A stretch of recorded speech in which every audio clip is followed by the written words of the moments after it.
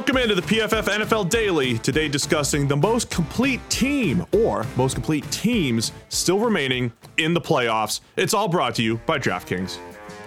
Playoffs? You want to talk about playoffs? Yes, that's right.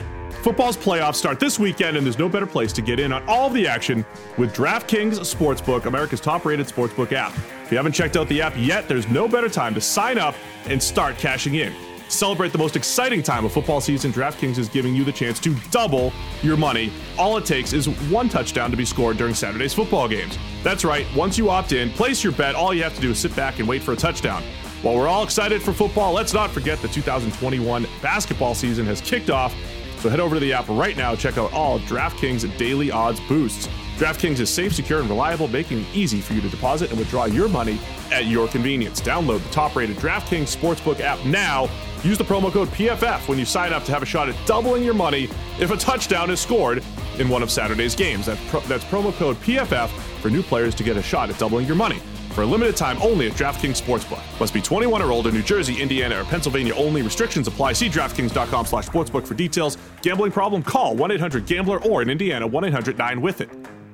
All right, Sam, let's get right into it. We'll each pick a team and we'll talk through maybe some others who didn't make it for us. Right now, who are you looking at as the most complete team remaining in the playoffs?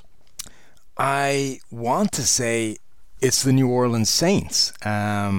But I'm wondering if that's just, running back to our priors before the season a little bit too hard. We said coming into the year that this was a team that looked like the best roster in the NFL on paper.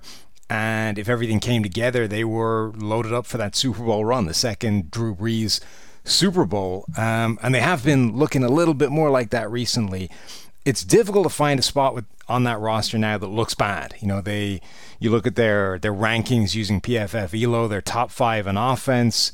Top 5 overall, 11th on offense, top 5 on defense, top 5 on special teams, and the offense has been held back by the fact that they've had, Taysom Hill at quarterback for a period during the season. So with Drew Brees under center, I think the Saints are the best, the most complete team.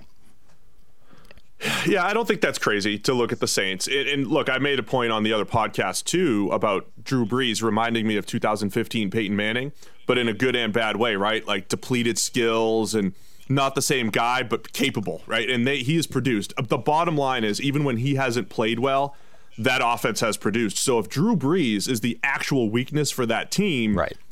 It's not. They found ways to get around it. I was considering the Saints in this discussion, but I'm going to cite ELO as well, the best way that we rank teams. I'm going with the Buffalo Bills.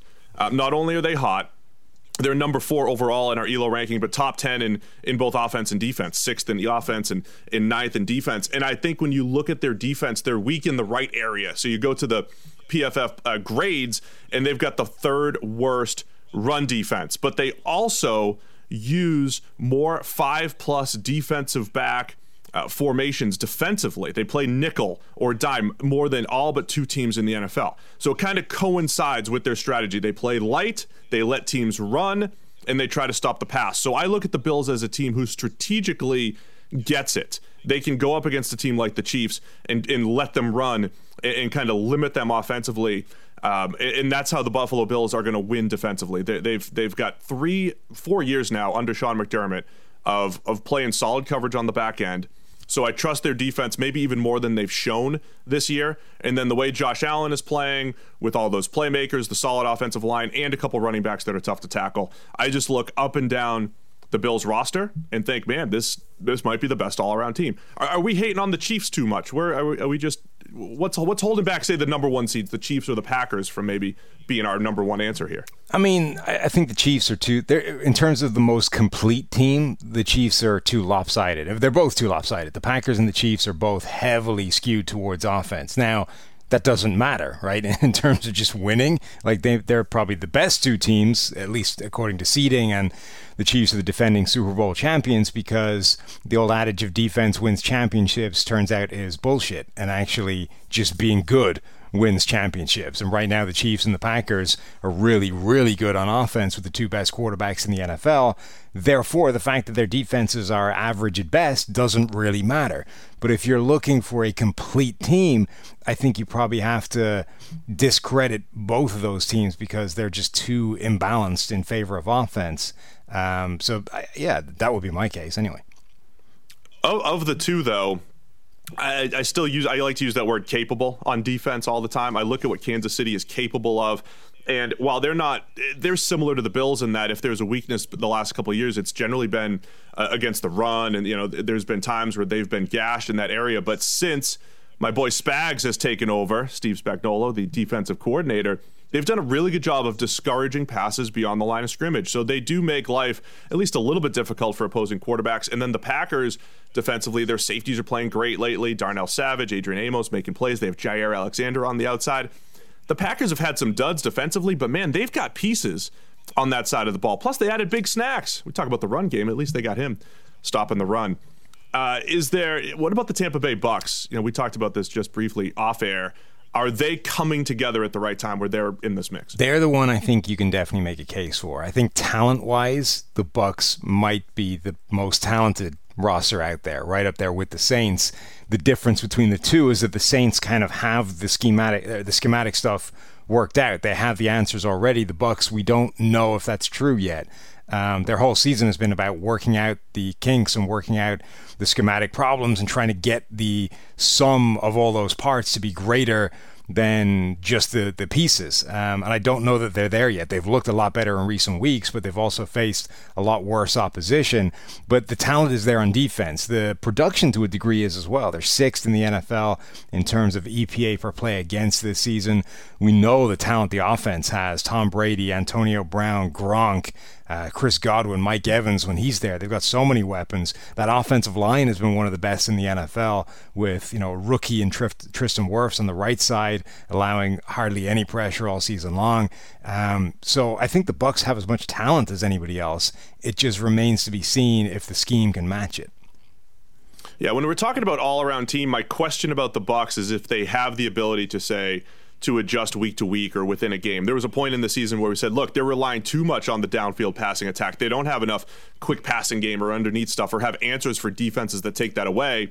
And it happened to be the good defenses that took away the downfield stuff, the Rams, the Saints, and those were their worst games. That would be my concern offensively. And then defensively, remember they crushed the Packers early in the season. It looked like the Bucks were the best all-around team in the league, and their defense really tapered off as the season went on. So I think the Bucks could be that team, but I might change my tune after how I see them play against the Washington football team, especially offensively, because they haven't played a defense that good since the Rams back in Week 11. So when we're talking all-around team, I want to throw one other team in the mix, and that's the Baltimore Ravens.